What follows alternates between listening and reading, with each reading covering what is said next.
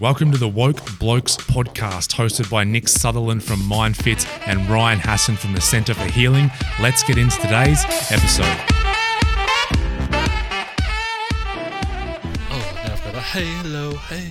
You do? You're like, Angelic.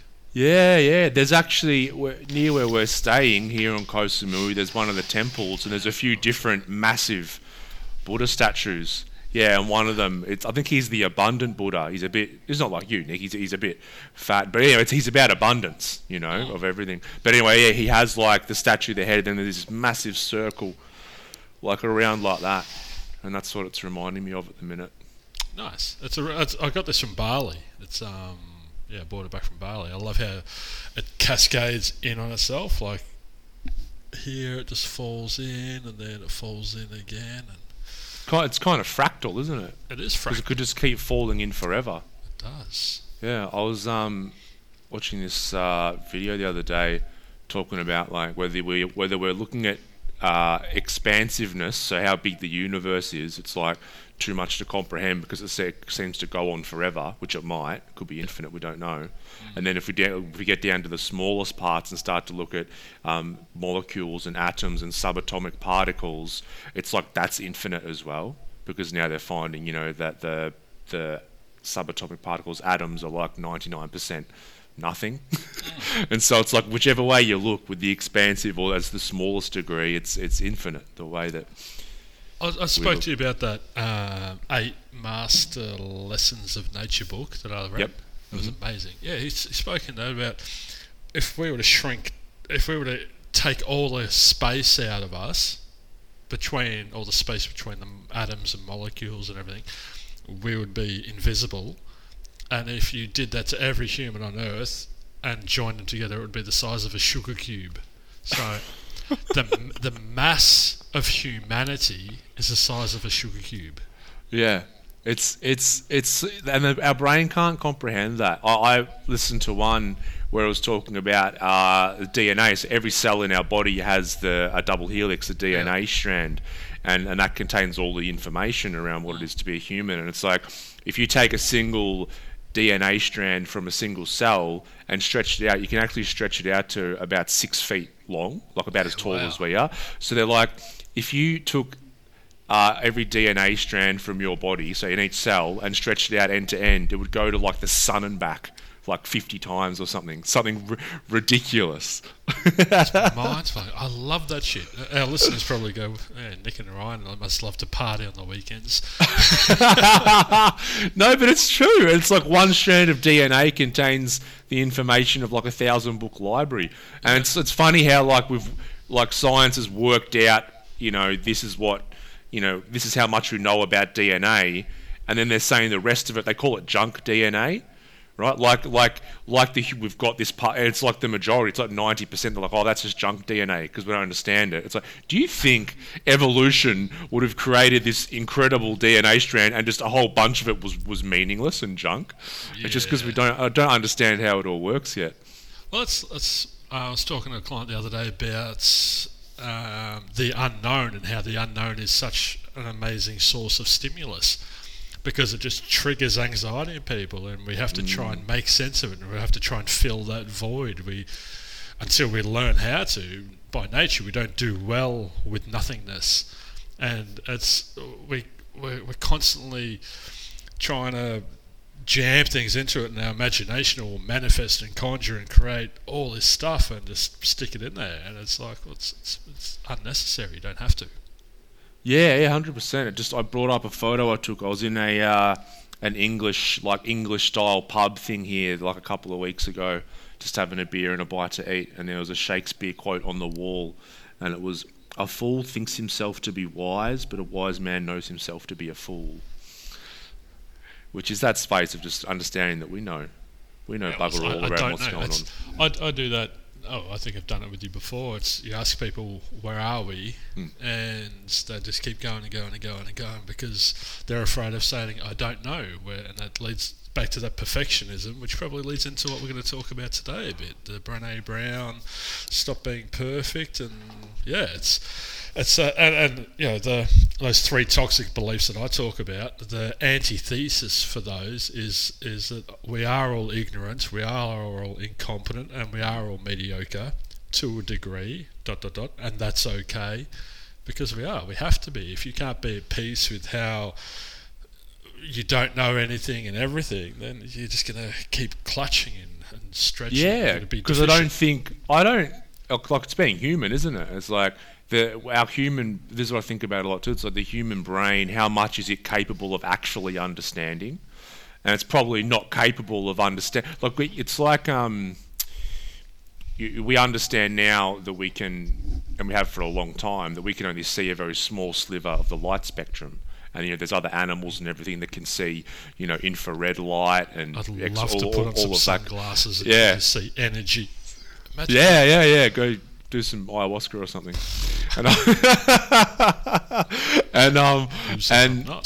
But then I wonder, like, is there a cap to what our brain can actually understand and comprehend? Because there's this stuff that we're now, And there's not going to, and the brain will keep evolving, I'm sure, to understand the universe more and more. But right now, like, we can't beat ourselves up for having a human mind, because it has certain functions that it performs, and one of them is not being perfect. It needs limitations, I think. Otherwise, it falls into infiniteness.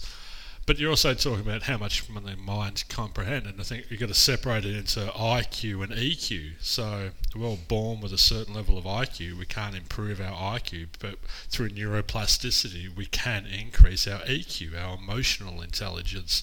We can learn to be more self-aware. We can learn more how to self-manage and self-regulate our emotions, and we can learn how we're impacting on those around us, the ripple effect that we have. Are we toxic and spreading hurt because we're hurting, or are we happy and we're spreading happiness? That's why we've spoken about so many times, like, people just want to be happy, and it's like, there's no correlation, and they've actually done studies on this. There's no correlation between your IQ score and how happy you're going to be. None at all. But EQ, yes. Yeah, you develop your EQ. And that's all we're trying to help people to develop in here. And you talk to people, you tell someone you've got EQ, they're like, what? Emotional intelligence? Oh, yes, you've got emotions. And you can develop them. You can, that circle of feelings that I showed you earlier.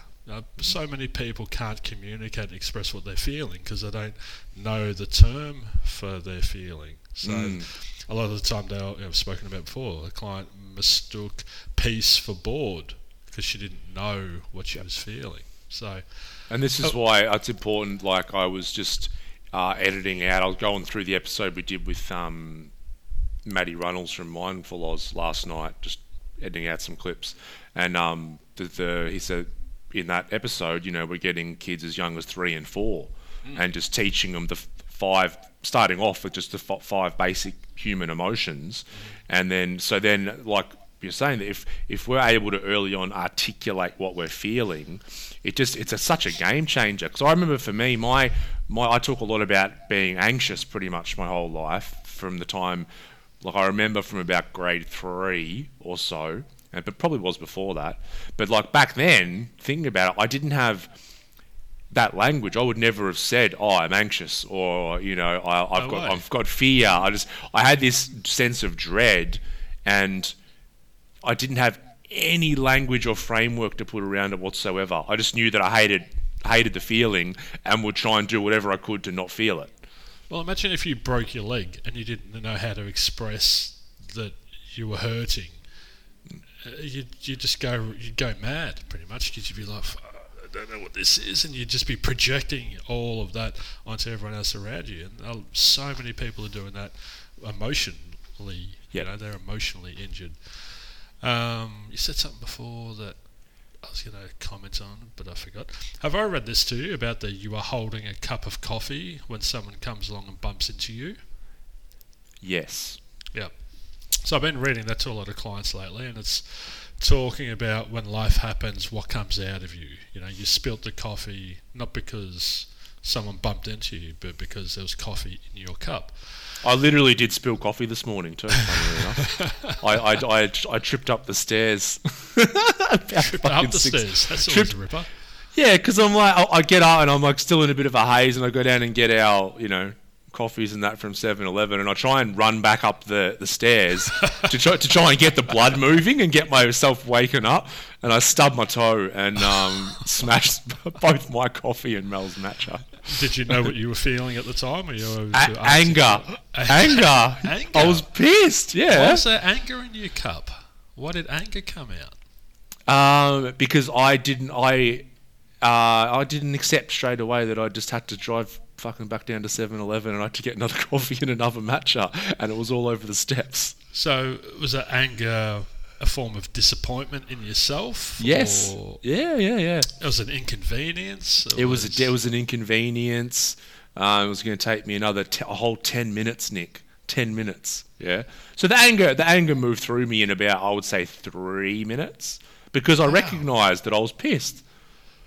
And I let myself be pissed. Interesting. So we'll just compare us. If I had have run up the stairs and done that, I would have laughed and gone into laughter because it wasn't funny. It wasn't funny to me. But isn't it interesting? Like, so all of these people are trying to adult and be in adult relationships and adult businesses and drive adult cars and everything, but they're operating a lot of the time not in control of their emotional state. So, and mine is because I knew I was time restricted as well, and that was probably the biggest contributing factor. Which isn't, once again, it's irrational, but it was a contributor because I'm already I'm pushing it for time with everything, and then I stubbed the toe, so there was a bit of physical pain involved as well. And it was just these things. So I was angry, and I'm like, all right, don't push it down. Like, if you're angry, be angry. So I let myself be angry for a couple of minutes, and then then it was funny. So you were stressed, you were under pressure because of the time constraints. I was under my own, but I put those pressures on myself. You're still under it. So and that it reduced your capacity to laugh and just be free. 100%. Like, it's a tiny, tiny little example, and I have my moments of anger. I'm not comparing me to you or anything, but it's just a funny little instance of how quickly we can disappear. 100%. Yeah. And also for me, one thing that I've been working on for like the last probably 2 years is I have a lot of repressed and suppressed anger and rage in my system. Right, because it got shut down at a very young age for me, and I literally, we're talking about like emotional intelligence for a long period of my life. For most of my life, I didn't know how to express anger, so I didn't know how to be angry, basically. Right, because as soon as anger would come up, I would start freaking out. Because anger's especially in men, like there's a lot of power in anger.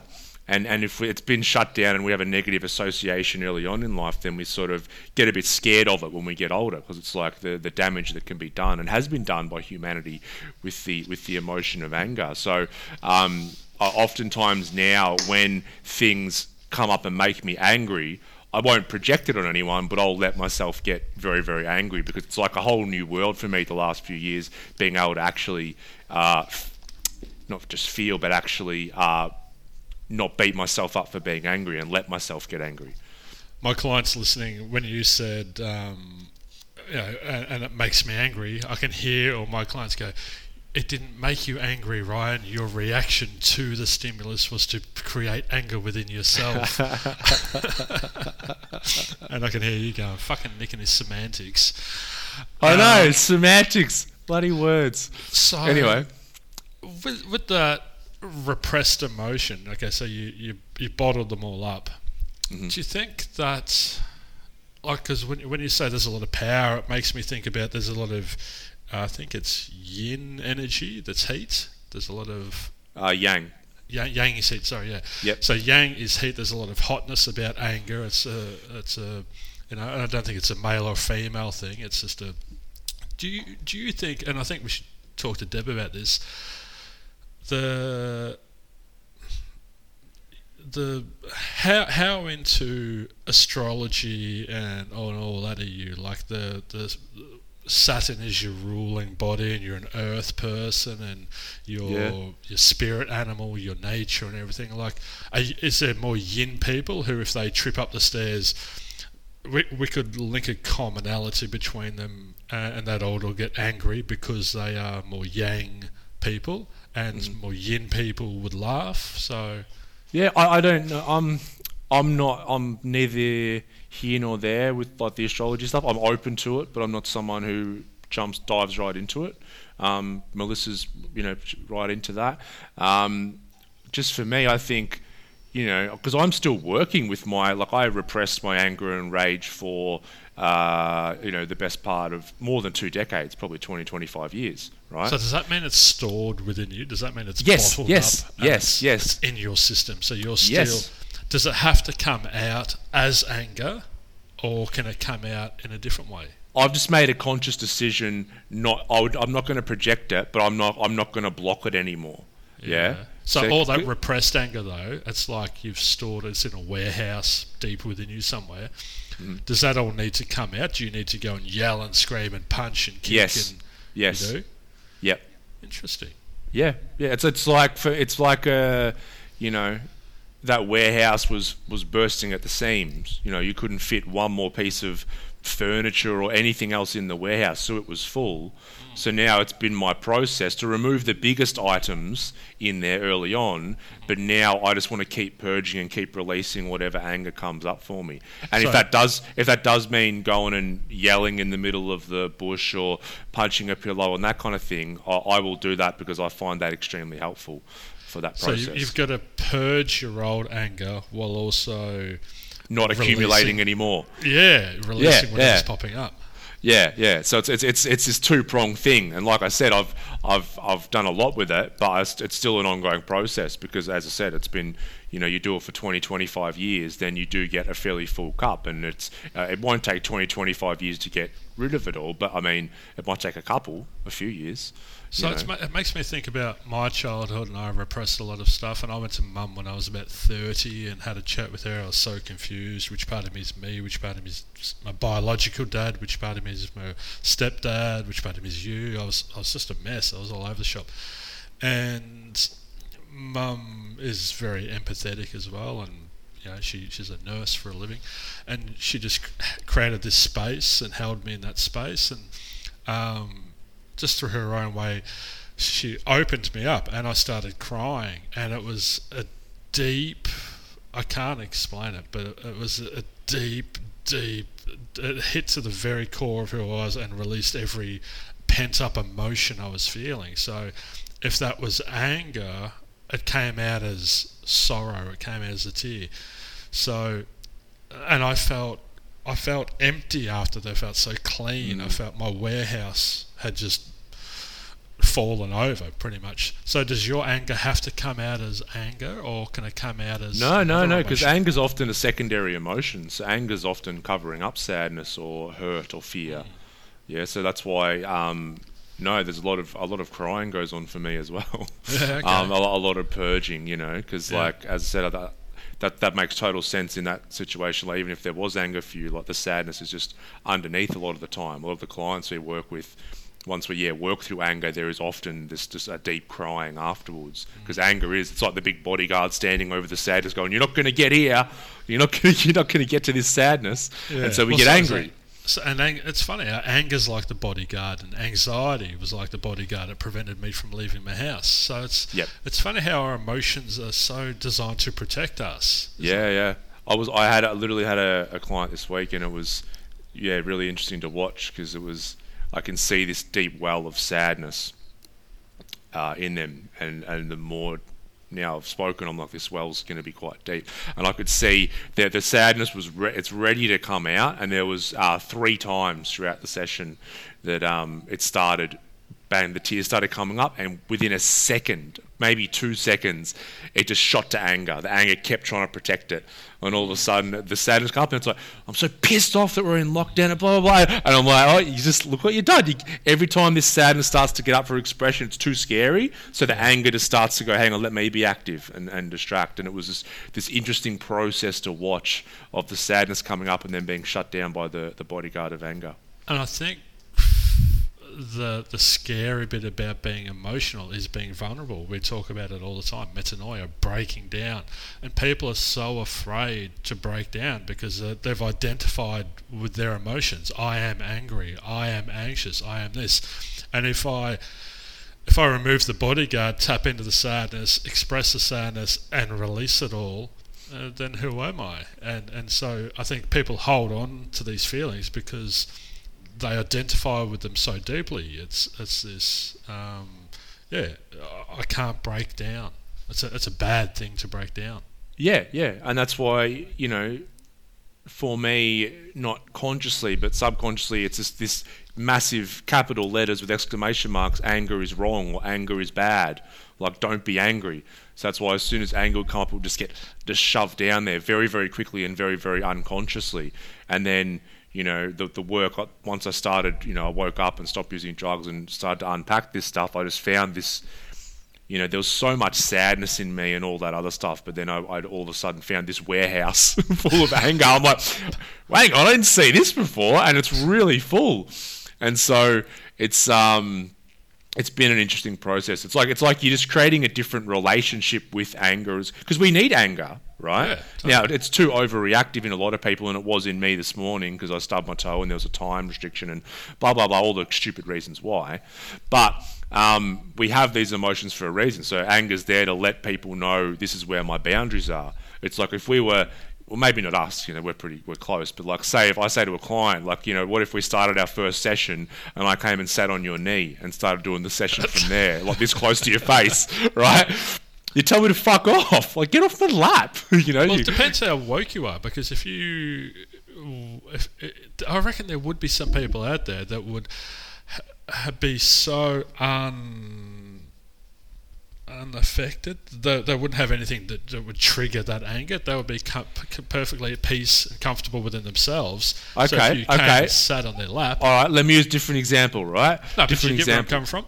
I do. But now let's go. Let's say this woke person who's, expelled all this anger, and even you could sit on their lap and it'd be funny and, there wouldn't be that emotion.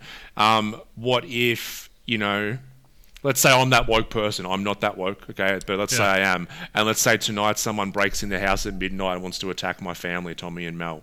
Yeah, and I don't have the emotion of anger to tap into. Yeah. What's the question?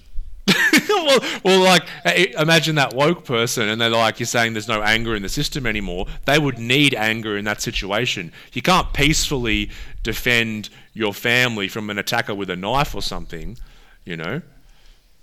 This is such a great discussion because it comes up over and over and over again.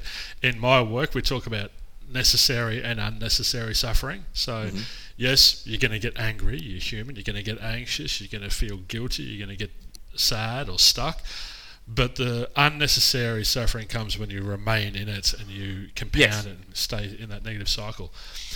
But then we talk about where are your boundaries? So, Tibet, peaceful Buddhist country, love, and then the Chinese come and invaded. What were the Tibetans to do? Were they to compromise their own values and beliefs and fight back? Or were they to sit back and be passive and be run over? Or were they to run away? And I don't have the answer. And a client yesterday, it keeps popping up all the time. It's going to keep coming up until I find the answer. Yeah. And this client brought it in and about COVID. He goes, mate, I can't sit back and accept this. I can't deal with this. I can't just live this. It's so unauthentic. It's bullshit. And I said, yeah, but you are so angry and your anger's not helping you. So we're like, where's that middle ground with acceptance and being at peace and also then stepping up and fighting for your values? Now, he was doing it past a healthy point. But in your case, someone comes in I don't know. It's going to be a really interesting. I'd love to put different people in that position and see how they all either react or respond. Like imagine Ram Dass in his house, and someone breaks in and they're going to attack his family. What would Ram Dass have done? I imagine he would get angry and defend his family. Yeah, but you can still get angry and accept that because that's the reality. Yeah. Someone shouldn't be breaking into my house. Like, nah, like it's happening. Like, get angry and protect your family. So what would the Buddha have done? This is where and things, because there's obviously the images in Buddhism of Mara and Mara shooting arrows at the Buddha, and he just remains still under the Bodhi tree and all that kind of stuff. But these become metaphors now. They're not actual real. So this is why, and I love Buddhism and all that, but even the Buddha now has become a metaphor because I don't know what the real Buddha would have done, right? And he's now being because I'm in Thailand now, and they like worship Buddha as a god, and I'm like, this was just a dude, and he said he wasn't a god, but it's just a dude. But then we have all these metaphors where you would say he would sit peacefully and happily, get attacked himself or have his family murdered and would still sit in stillness. But I don't believe the actual person would have done that at all. Yeah, and I think it comes back to balance. Do you become woke past a healthy point? Is past a logical or rational point? I don't know. We're gonna have to get Catherine Ingram on the podcast because I have so many questions for her. I need to seek that truth and find that answer. Yeah. So so for me the anger stuff, because it was running me into health issues as well, like my back. I read a book. I already knew that there was an issue with my back and with this anger. Then I read a book by Dr. Sarno. It's an old book now called Healing Back Pain, and he basically attributes all of back pain to something he calls TMS, tension myostatus syndrome, which is basically repressed rage. What was the book called? Just called Healing Back Pain, and it's by Dr. Sarno. Can't remember his first. John. Yeah, anyway, Dr. Sarno. It'll come. S-A-N-O, healing. S-A-R-N-O. I believe. Asking for a friend. Yeah, no, it's really, really interesting, and I know that as I've been purging, my anger and rage, my back's gotten better. And I've done all the physical therapies you can think of, and all that kind of jazz with little to no benefit. But the emotional stuff, and that's not to say there is physical, shit that happens to us. Like with your knee, your knee's banged up, right? I'm not going to sit here and say what emotions that's keeping your knee, but there's times that the machine gets hurt. But my back pain just progressed over the years. Yeah, well, it's the chi, it's the energy, it's the life force, it's the flow, it's blockages, it's all of that. So I'm like, so for me, back to the original event. So for me, like, I'm just like, I encourage anger within myself, which is kind of a weird thing, I don't want to intentionally get angry at stuff, but if there's a little, let's say you've got your stimulus and your response, and there's the gap. If I get the stimulus, and I can feel just some in that gap, I'm like, I've got an option to get angry or not here. I'll let myself get angry as a response. Because that anger is an emotional disturbance. Yeah, so imagine ideally our emotions are a calm lake. It's equanimity. Yeah, and anger, guilt, anxiety, depression, they're emotional disturbances, and they're created by an attachment to a desired outcome. I'm not getting what I want. What I wanted was to get up these stairs without falling over. I did want that. Yeah, and it's understandable. And so imagine how many tiny little attachments we create that then prevent us from being able to step into that space and observe the situation objectively. It's going to trigger. So someone breaking into your house with a knife, you're attached to a desired outcome for your family to remain safe. It's pretty fucking understandable and reasonable. Yeah. But that is going to make you reactive. So you won't have the capacity to sit and observe and watch this man come in.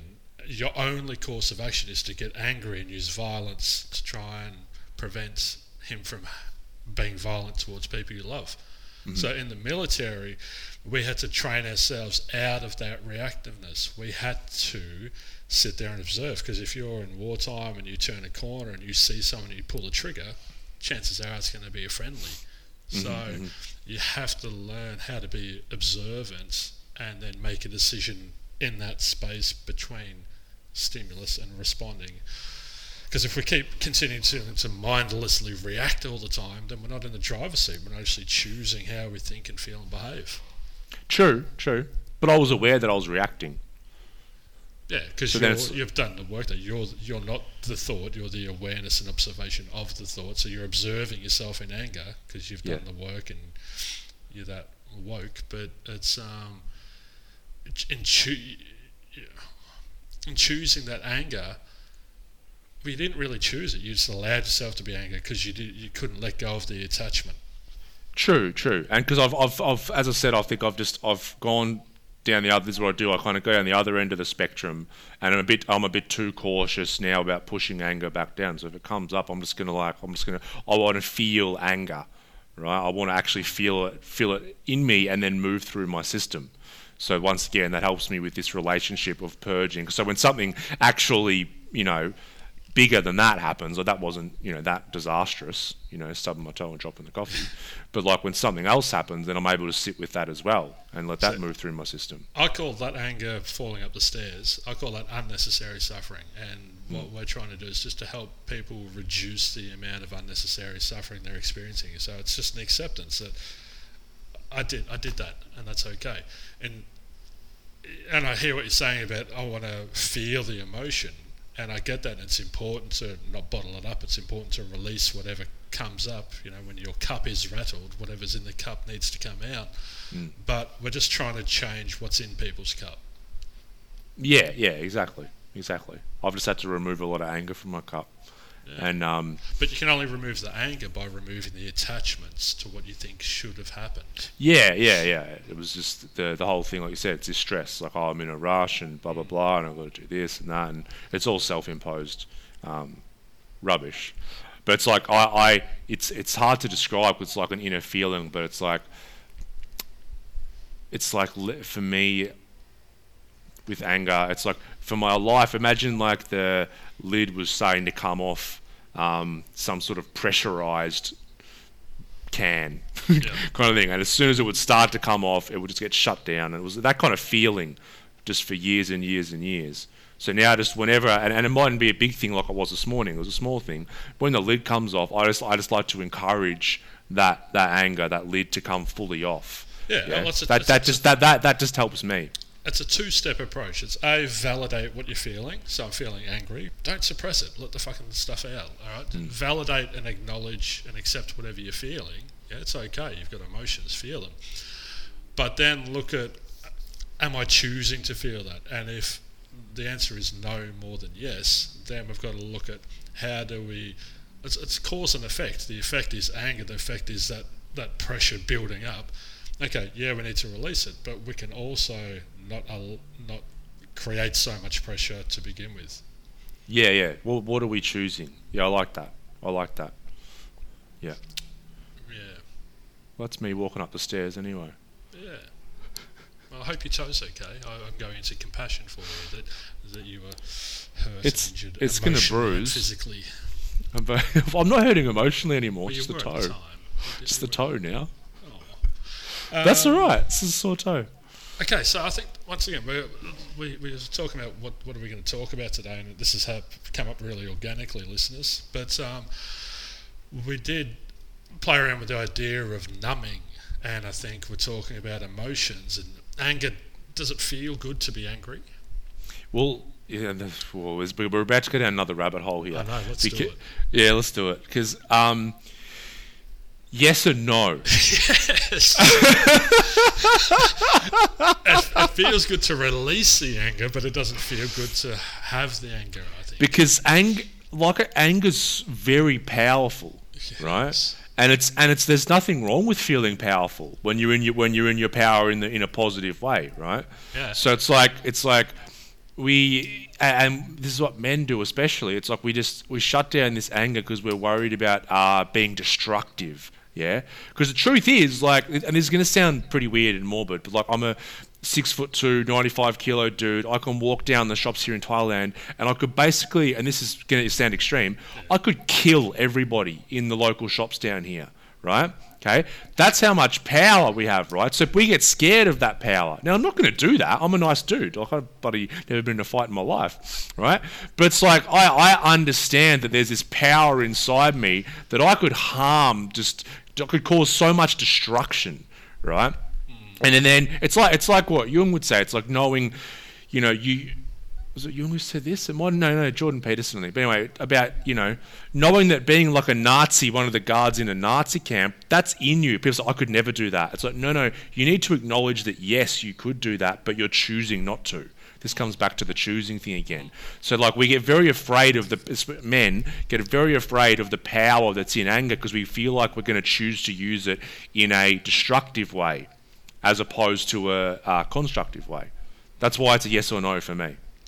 I used to be afraid of loving people because I love very deeply, and often people weren't prepared to be loved with the amount of love that I could give. So I would suppress my love for a while. Yep. Yeah, I had it makes so much sense. I had that with joy. Look at us, love and joy, just suppress it. Yeah, because what would happen when I was a kid, I was very expressive, kind of, and I was always trying to, get the attention, all that kind of stuff. So my dad would always stay, and I was always after my dad's approval, stop showing off. Yeah, Ryan, stop showing off. Like it was really burnt in deeply. So I had this thing whenever that joy, because when we got real joy come up out of us, it's like we don't give a fuck what other people think. Like, most part apart from my dad, we just let it pour out of us, So for then as a kid to be told by the person who you look up to the most, like, stop showing off. So all of a sudden joy just got squashed. So then I got to be an adult and I was doing the same thing. And it would take drugs and alcohol for me to let that joy out without the worrying, because there's less inhibition, without that worry of, Yeah, the anxiety. So that your dad imposing his beliefs onto you created an anxiety, which created a barrier for you to stop your joy from coming out. Yeah, which I think so important for people to know, because people just think of suppression as of the heavier emotions like guilt, shame, anger, fear, sadness, hurt, but we can do it with love and joy, like for example. Our dads might have hung out at some stage, because my dad, what got burnt into my brain was stop being so sensitive. Yeah. And that was his thing. It was stop being so sensitive. I've done the work on it and I've stepped out of it and I can stand it now. And he was confused. He didn't understand. He didn't have the vocabulary to meet me on that level or whatever. And so he was trying to make his life easier by trying to suppress me. And I have no anger or bitterness or resentment towards him. He was a lovely man. And he did the best he could. But it was interesting for me, and I didn't, and as an empath, I'm this little kid running around going, I feel this, and I feel this, and I can pick this up. I had an imaginary friend, for God's sake, and I'm like, oh, we're doing this, and it's awesome. He would have been looking at me like, what the actual fuck are you doing? Like, he's from the country, a footy player, he doesn't go down that deep. Not that he showed anyone. And so it was just stop being so sensitive. So that really conditioned me and forged me into this, oh God, I can't be sensitive, it's a bad thing. And that created so much anxiety within me and so much... Oh, because you're so out of alignment then, internally. Completely. And as for you. Yeah, just completely out of alignment. So we're stop being our genuine and authentic selves. And that's what takes us off our path, and we're not in alignment, we're not online. And so we get lost and confused, and then where am I? And okay, that's where I need coping mechanisms. I need drugs, I need alcohol, I need all these things to numb what I'm feeling out here, because it's not where I need to be. Yeah, it's this real out of alignment thing. I had another one as well. Don't know if I've spoken about this one before, but when we had Tommy, and I would just, whenever he would have a tantrum, because I know consciously, like we've me and Mel both practice, attachment parenting. I'm so proud of the way that we've raised him up until this point. And but what would happen every time we throw a tantrum, I'd get this voice, and I never said it. I never externally. I'll just get this voice in the back of my head going, "Stop being a fucking sook," right? And I never said that to Tommy, but this is what the voice in my head would say. And then I'm like, what the fuck is that? And then I'm like, oh yeah, that's what Dad used to say to me when I was crying when I was younger, right? Yeah. So it's not even our voice, yeah. It's just this stuff we picked up. I had the same thing with puppy when I had a dog, when I grew up and was an adult and was able to get my own dog. And I remember getting this puppy, and because it was peeing and shitting everywhere, and I was so emotionally immature and I didn't know what to do, I would feel this anger rise through me, this fury like you, and I was just like, fuck, and I'd grab this dog and I'd catch myself really holding this dog tightly, and I'd let it go in shock, and I'd be like, wait, the fuck, this isn't who I am, this is what's not that? Yeah. And then I remember it was Dad didn't know how to handle me, so he'd like throw potatoes at me, at the dinner table, and he'd have these outbursts. He couldn't control me, and so not being able to control me, he couldn't control himself. And that's the exact behaviour I was exhibiting with this poor little dog, and I was like, fuck, sorry, dog. Yeah, it's just these things that we pick up that aren't ours, and then you have to accept it. I love how that dog. I love how I chose, or I don't know how I did it, but I found a way for that dog to be a teacher for me, because it was reflecting my behaviour to me. It was a mirror. It was it would trigger me, and it just showed me how much work I had to do on myself. What am I choosing? Yeah, seems to be the theme. This is the theme of the today's episode so far, is what am I choosing? And that's right. And that's why in most cases, and when that voice in my head will come up, as I said, I never said it. But if I'm unconscious and I'm not aware that I have these thought patterns and emotional patterns, and that everything is a mirror and just reflecting back where we're stuck, then all I do is I just say it. Right? So I tell my son, don't be a fucking sook. I would have said that if I wasn't aware, right? But I recognise that my dad probably got told that by his dad, probably way worse. Probably got hit as well, and my dad never hit me, right? Yeah. And so it's like that, what am I choosing, yeah? So, but at least, because if we're not aware, we don't have a choice. Well, yeah? My client this morning, I chatted to him, and I'm working with him and his partner separately, and she's spoken to me about some of the times that he's been verbally, not aggressive, but makes it personal, just tries to put her down. And we had a chat about that this morning. I said, mate, I've known you for 2 years. This isn't genuine and authentic to who you are. Where's this coming from? And unpacked it, and it's past relationships and the conditioning from those past relationships. He's trying to protect himself in this one. But I said to him, and in Buddhism, the Eightfold Path, the right speech, right intention, right awareness. We need to. If we're not present, we can't listen to the words that we're using, or we can't choose the actions and behaviour that we're employing. So it all comes back to those 3 irrational beliefs. I must be loved. I must get what I want.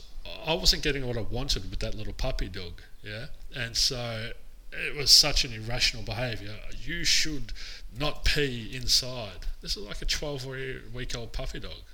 It's not on the puppy. It's not.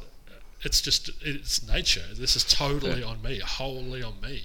It's like going up to a tree and just saying, "Can you just stop growing branches and leaves for fuck's sake?" Well, your branches are so dumb. Can you grow a car or something? For God's sake. Hey, apple tree, you're dumb. Can you grow peaches instead? Yeah. That's exactly what it's like. And so I've done that with my partner. Her nature is very different to mine. She's a butterfly and I'm a turtle. And I caught myself a little bit early on wishing she was more like me, but I quickly stepped out of that and just started appreciating her nature, and started, which made me fall in love with her even more. I was able to just love her for how she was, and she's not perfect, but neither am I. But it was stepping out of it and stop making it about me and what do I want. It actually gave me the ability to observe, to be aware, to choose. It gave me that freedom.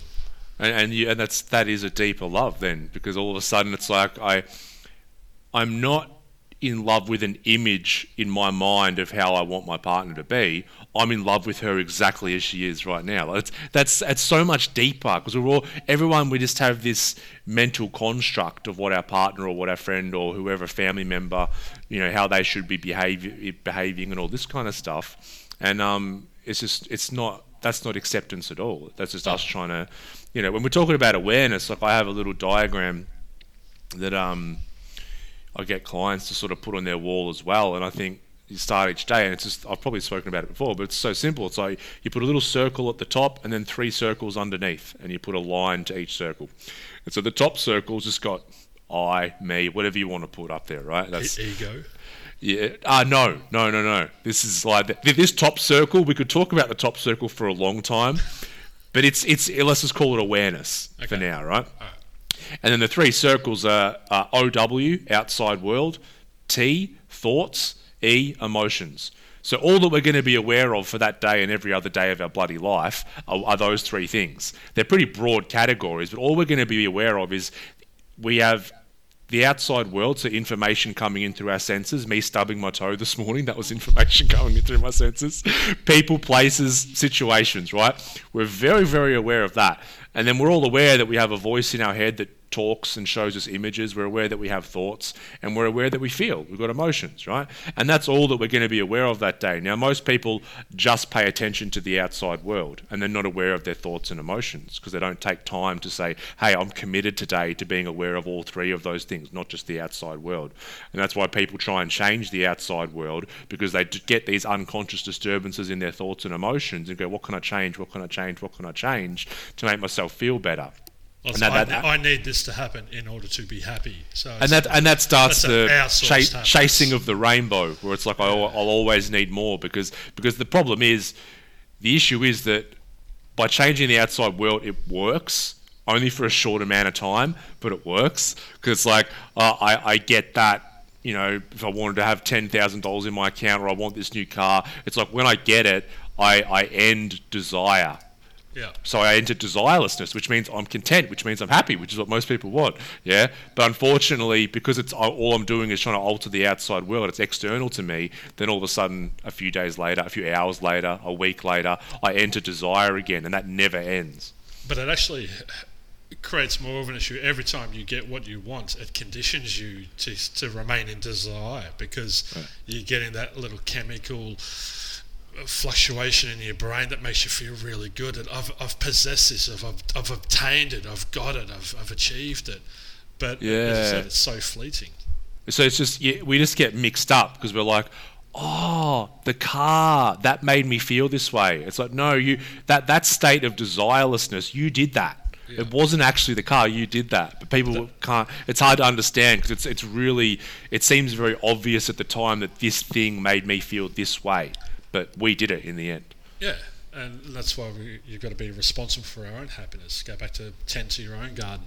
And it happened to me last night. I've had a big week, open up a new space, and seen lots of clients this week. And I got home, and last night I could feel, when you feel your brain's fried? You feel that you're fried. I've had it 3 times this week. And I caught myself, because I've worked hard to try and develop this awareness and to be in that space. And I observed the thought that I would like a glass of wine. Mm-hmm. And I observed that thought, and I pondered it. I was like, you don't want a glass of wine, you want to feel better, because your brain is fried. Mm-hmm. And so you want a glass of wine, but what you actually need is water. And you need some food, and you need to go for a walk in nature, you need to go down to the beach, you need to just chill out a bit. What you don't need is a bottle of wine and 8 hours of Netflix. Yeah. So, but once again, it comes back to that choice. I could choose to go into down that path, because I was present and mindful and in the moment. And so many people haven't developed that capacity, that skill. Yeah, because they're just not watching. Let us know what do I actually want it for? I want it to make it feel that way. Yeah. So go back to the just quickly of that.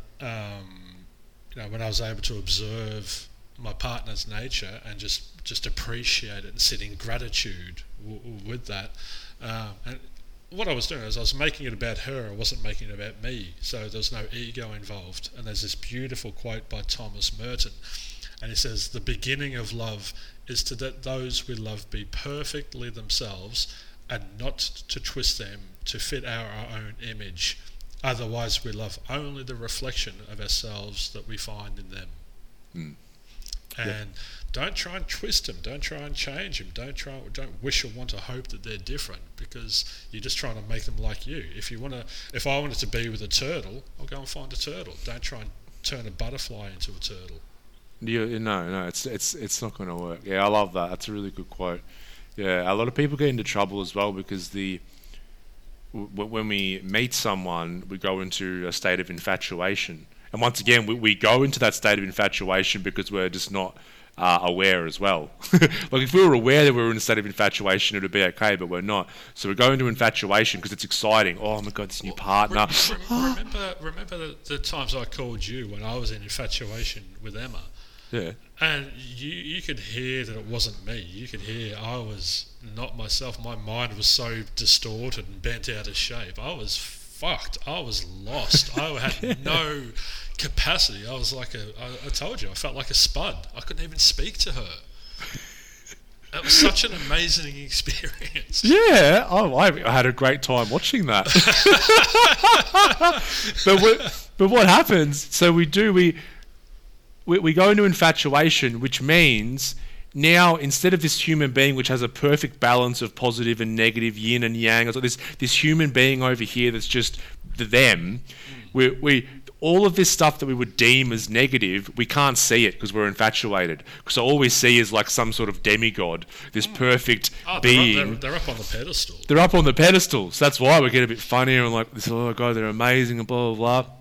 Then we get into a relationship, and around the 2 to 3 month mark, guess what? Infatuation wears off. They've done some research about the love chemical and how it does stop, and we need that infatuation, that love chemical, because we need to procreate. So that's all about keeping humanity going. But then, it wears off, and you start looking, oh Jesus! What happens? All of a sudden, all of this negative stuff over here that you couldn't see, now you can see it, and it's always been there. Yeah. Right, so it's not their fault. But what do people say? Like, oh no, she's changed. She's totally different. Like she was fine those first few months. Like she was sweet. She does that. Yeah. So it's just this. It's so funny to watch, and so that's why so many relationships hit issues at that 2 to 3 month mark. It's like now I've got a choice. Like, can I love this whole human being in their perfect expression of who they are in this life, or am I going to just hold on to this image in my mind of how I want them to be, which was this, just because I had oxytocin and shit running through my system for a little bit, that I've created this potential that can't be lived up to. And that's one we see a lot, like a lot of people, we've worked with in relationship, and they stay in relationship because they're obsessed with the potential. Yeah, this moment, this snapshot. That's such a valuable thing. It's valuable. I'm glad it's valuable because it cost me a lot of money in the separation. But I was living in the potential of what I thought could have happened. Yep. And I talked over with my clients. If we're not present and in deep and unconditional acceptance, we're going to be in the reality of what we think should happen, the reality of what we think could potentially happen, or what we would do if we had our choice. And all three of those realities are not real. They don't exist.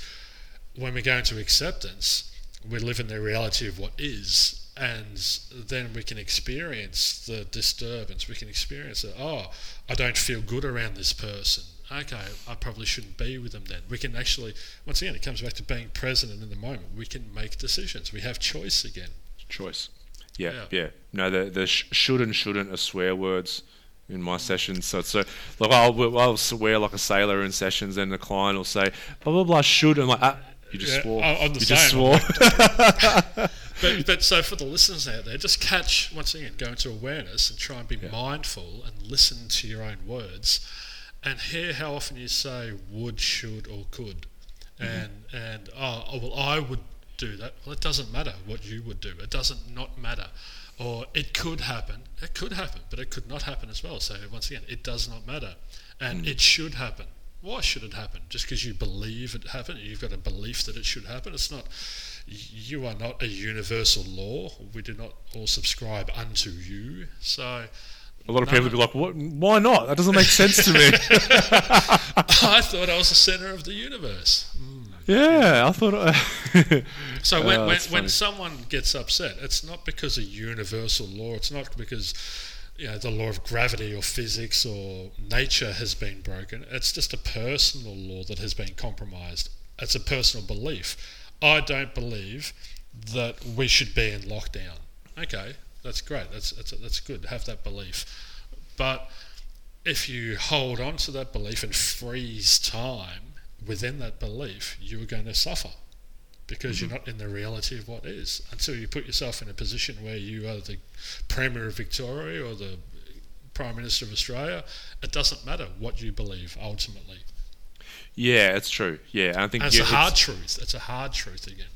It's a hard truth. Yeah, it's like it's okay.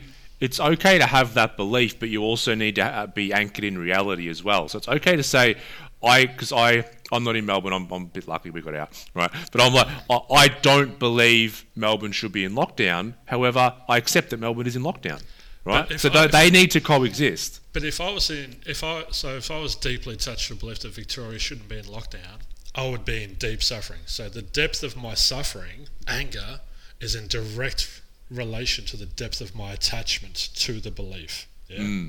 Yep. So if I'm in suffering, when I hear Ryan say, "Oh, I'm not in Victoria, I got out," that would trigger my pain that I'm creating within myself, and then I would get angry and upset at you, and I'd, "Oh, you fuckhead, I can't believe you fucking got out." yeah, whatever, you prick, fucking laugh it up, why don't you? I am. But I'm glad you are, but because I don't have that attachment to that belief, I am once again free. I have a choice, and I can choose to be happy for you, but I can't be happy for you until I am happy within myself. I can't give from an empty cup. I can't give away something I don't have. So if I don't have happiness within me, I can't be happy for my friend Ryan, who's in beautiful Thailand with his beautiful family, and so that devalues me as a person if I'm holding on to these irrational beliefs.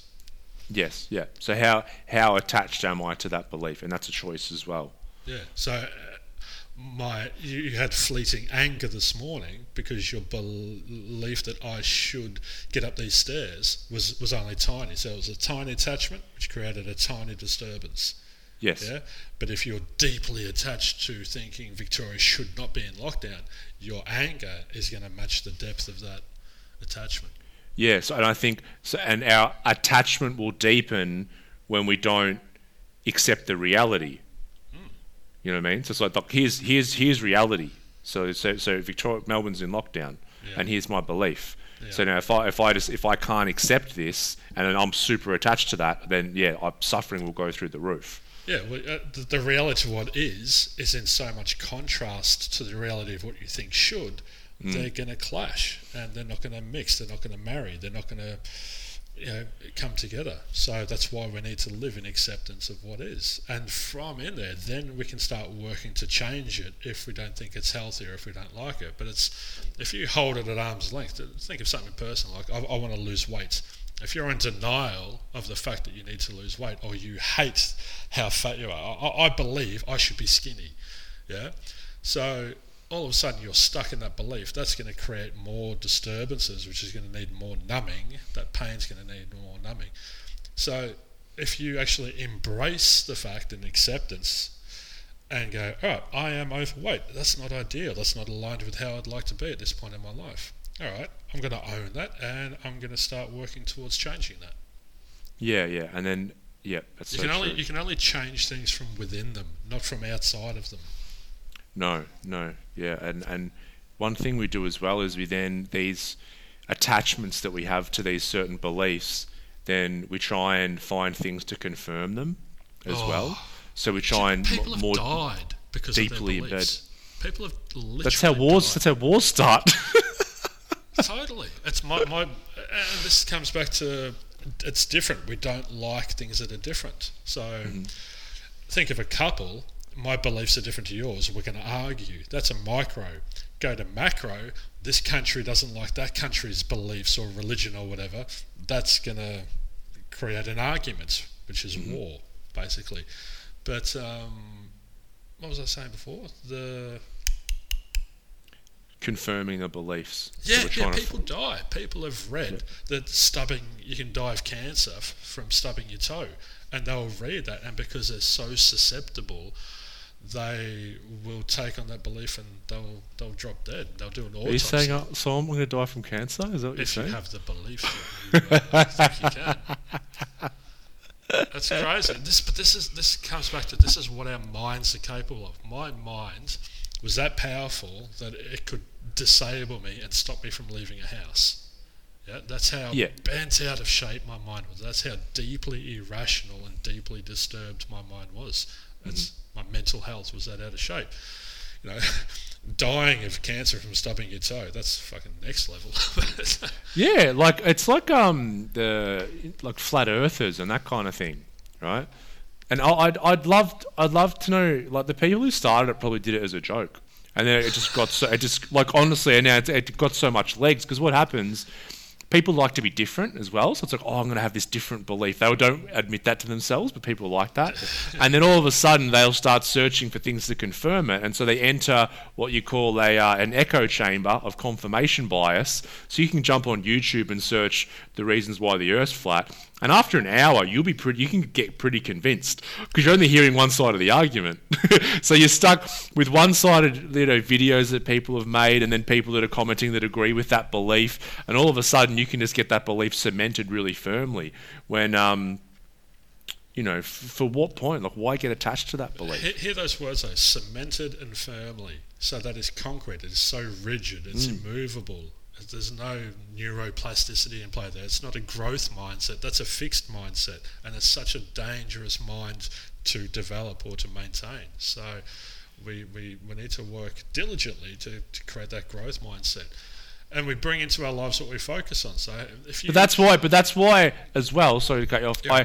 That's why I watched a lot of the flat earther stuff, because I believe the Earth's round, right? Yeah. I believe what science says, but it's good to It's good to, even if people are fucking retarded, it's good to look at these opposing views, Yeah, I want to learn. Explain to me. Help me to understand why you believe this. Yeah. But go back to a personal level. If you are disqualifying all the positives about your partner because you're hurt, and you're just focusing on the things they're not doing in alignment with what you think they should be doing, they're not going to be a bad person. You're going to turn them into a bad person, because your perception is going to create your reality. So if you have the perception that they're a bad person, you're going to treat them that way, and then all of a sudden you're going to be in an unhappy relationship, and then you're going to separate, and you're going to go, how the fuck did that happen? We were so in love. Yeah, because you it's like you flip. A lot of people do. So it's like, I'm infatuated, I just see this positive side over here. The infatuation chemicals and everything wears off. Now I see that. Now I have a choice, right? And I have a choice whether I start to accept this person or blah, blah, blah. And then we have all these other beliefs like, but once you're in a relationship, you should stay in it. You should never get divorced. All these cultural or family stuff starts to come into play as well. So then people stay in a relationship and then say, now I'm only focusing on the bad. So I've completely flipped from only seeing the positive to only seeing the negative. And that's the state that you're talking about. Then we'll treat them poorly. We'll see them as a bad person. And like you said, it's all our perception. Because everything's happening in our head anyway. Yeah, but they don't have a choice. You said they've got a choice whether I accept this person or not. Most people don't have that choice because they're not present. They're swept away in their emotions. They're swept away down that river of thought. Mm-hmm. So they just find themselves end up in that space. And how often does your mind go from point A to point Z in the blink of an eye? No driver has been in charge of that train of thought that's left the station. Automatic. We find ourselves arrived there. So that's what we're trying to do as well. Just bring people back and put a driver in the train of thought and try and be in a position where you can make a decision that's healthiest for you. Yeah, and that's being like that top circle, because like you said, that river of thought, we get start drowning in there a bit, and we've got to pull ourselves out. And it's okay, we get stuck in there, man. You still do from time to time, but it's like we've got to just pull ourselves back out. Otherwise, we just keep unconsciously reacting to the world, Totally. like I did this morning. Oh, it's good to be alive, isn't it? It's good to be alive. It's fun, like it's It fun being has to be human. Like fun. we're so funny, like we're so weird creatures. Like You have to. That's why when I talk to people that are doing a mental rep, the first step is having the awareness. Yeah, you gotta have the awareness that you're in a destructive thought, that you're being swept away in that river. But then you have to laugh at yourself, because it is so irrational, and we need to lighten things. We need to laugh. We need to go, can you believe how silly I was being about that? Oh, gee whiz. yeah. If you can't laugh at yourself, you can't laugh at others again. You can't. Well, it was funny because we had a good. By the time I got back to 7-Eleven this morning, I had the anger had gone, and I got in there, and because their English is a bit minimal where we are, and I'm trying to explain. I'm like, I can order the same thing as before. I'm like, I drop, very silly, drop, you know. And then when he handed them to me, he was like testing the bag and me, and, and then we both started laughing. It was a really funny moment, actually.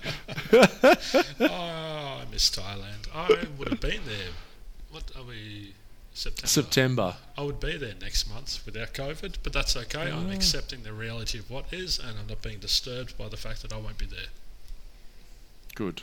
Yeah, it's my choice. Hey, before we jump off, tell people about the online meditations that you're doing. What?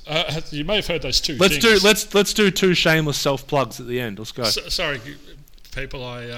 You may have heard the 2 dings. Sometimes listeners go, every time your email goes off, I think I'm getting an email. But I just had 2 Turn your emails. dings off. I forgot. I had 2 emails come through from people wanting to join the online meditation and mindfulness membership. So yeah, we're in our new space. We've got the big room. So when the restrictions are lifted, people are going to come in person. But we've got so many clients around Australia and even internationally that we wanted to create an online version as well. So we're going to do 3 live meditations a week that people can log into via a private members page that the password will go out every month. But then those meditations will stay in that, so you can use them whenever you want to. And we're also going to have a few 5-minute meditations, so just how to calm down, how to go to sleep at night, how to just helping people just to get out of whatever state they're in. Just a couple of 5 minutes, go and sit under a tree, just step outside and do your thing. So we're going to have other practitioners come in here and run workshops. Siobhan, who we've had on the podcast, she's going to come and do breathwork meditation. We're going to do meditative exercise classes, juggling and slow walking, just to practice this being present, being still, being in the moments. It's amazing, the slow walk, how much stimulus it creates internally. It's, oh God, I just want to sit down. Why can't I go fast? Why can't I? And all these thoughts arise, and you've got to work hard to observe them and let them go. So it's really, so my work in one-on-one is doing the cognitive retraining, but the meditation and MedX classes is where we'd actually do the reconditioning as well. So yeah, super excited. How can people find that online? Just jump on MindFit and go to the meditation tab and say the mental health gym page, and just put your email address in there, and you get a free trial week just to taste it before you jump into it, and then it's just $15 a week thereafter. So cheap as chips, mate. Well, get on it. It is. Compared to other stuff, it's $15 a week, and we really just want to give people who are struggling access to it. So if we made it really expensive, that creates a barrier. If it's only in person, that creates a geographical barrier. So we're just trying to reduce the amount of barriers and give as many people access to it as possible. It's like 3 spilt coffees a week. It is. Or it's 2 packets of Band-Aids to fix your toe. So It's a bit cheaper in Thailand. Yeah, but, true. That's my shameless plug. So I can't wait for you guys to come back and come and visit us. And when we open up for those local to Mornington Peninsula to come and visit us. But yeah, what you got going on? Space is ready to go there, mate, and it's looking fantastic. Just a plug for the Centre for Healing, our online courses. So the website's courses.centreforhealing.com.au. We've just been having a great response the last month or two. A lot of people now looking at studying online or learning a bit more about teletherapy and that kind of stuff. So we've got a lot of online resources there. Mel's root cause therapy practitioner training, which is getting great feedback. And then we've got courses, for families of drug addicts or alcoholics, mental health in general. We've got a trauma course coming out in the next week or two. So just lots of online resources for people through this time to help, and very interactive stuff as well. But what you and I are offering are just tools, and those tools are great, but they're useless if people don't pick them up and use them. So thinking I need to do something is great, but then you have to action it. So we can't help people until people help themselves, really, can they, by accessing these tools? Absolutely, and we must be aware. We must be aware, and we must choose. We can only choose when we are aware. Yeah. That's what it keeps coming back to, isn't it? Yep. You can't do shit unless you're aware of stuff. If you're not in the moment, you can't make a decision or a choice that the situation demands of you unless you are there in thought, in presence, in awareness, in consciousness to make that decision. Exactly. And guys, listeners to the show, give us a 5-star rating if you haven't already. We really appreciate those that have. We're up to about 20 or so now on Apple. That's just on the one platform. So we really appreciate all you guys leaving a 5-star review. If you haven't, just take a minute or two out of your day to do so. And if you're listening we're on Instagram. I still don't know how to leave ratings or reviews on Spotify and that, but if someone can work that out, just do it. But more importantly, just spread it around to your friends and family. Yeah, spread the love. Yeah, because we are getting a lot of people saying it's helping my son, my daughter, my wife, my husband, and just a little snippet here or snippet there may literally change someone's mind and help them out of some suffering. So exactly. Yeah. Exactly. So we appreciate you. I appreciate you, Nick. We appreciate everyone that's listening. Yeah.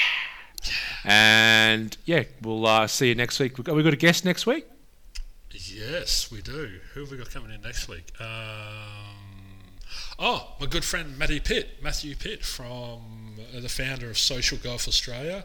Geez, talk about woke bloke. Matt and I just met and kindred spirits and had an amazing conversation over a glass of wine down at Barnbougle and King Island, and Matt's had a lot of adversity, both recent and in the past. And if you want to listen to how someone chooses their own path, then I highly recommend tuning into the Matty Pitt podcast, because that's gonna awesome. Yeah, he's amazing.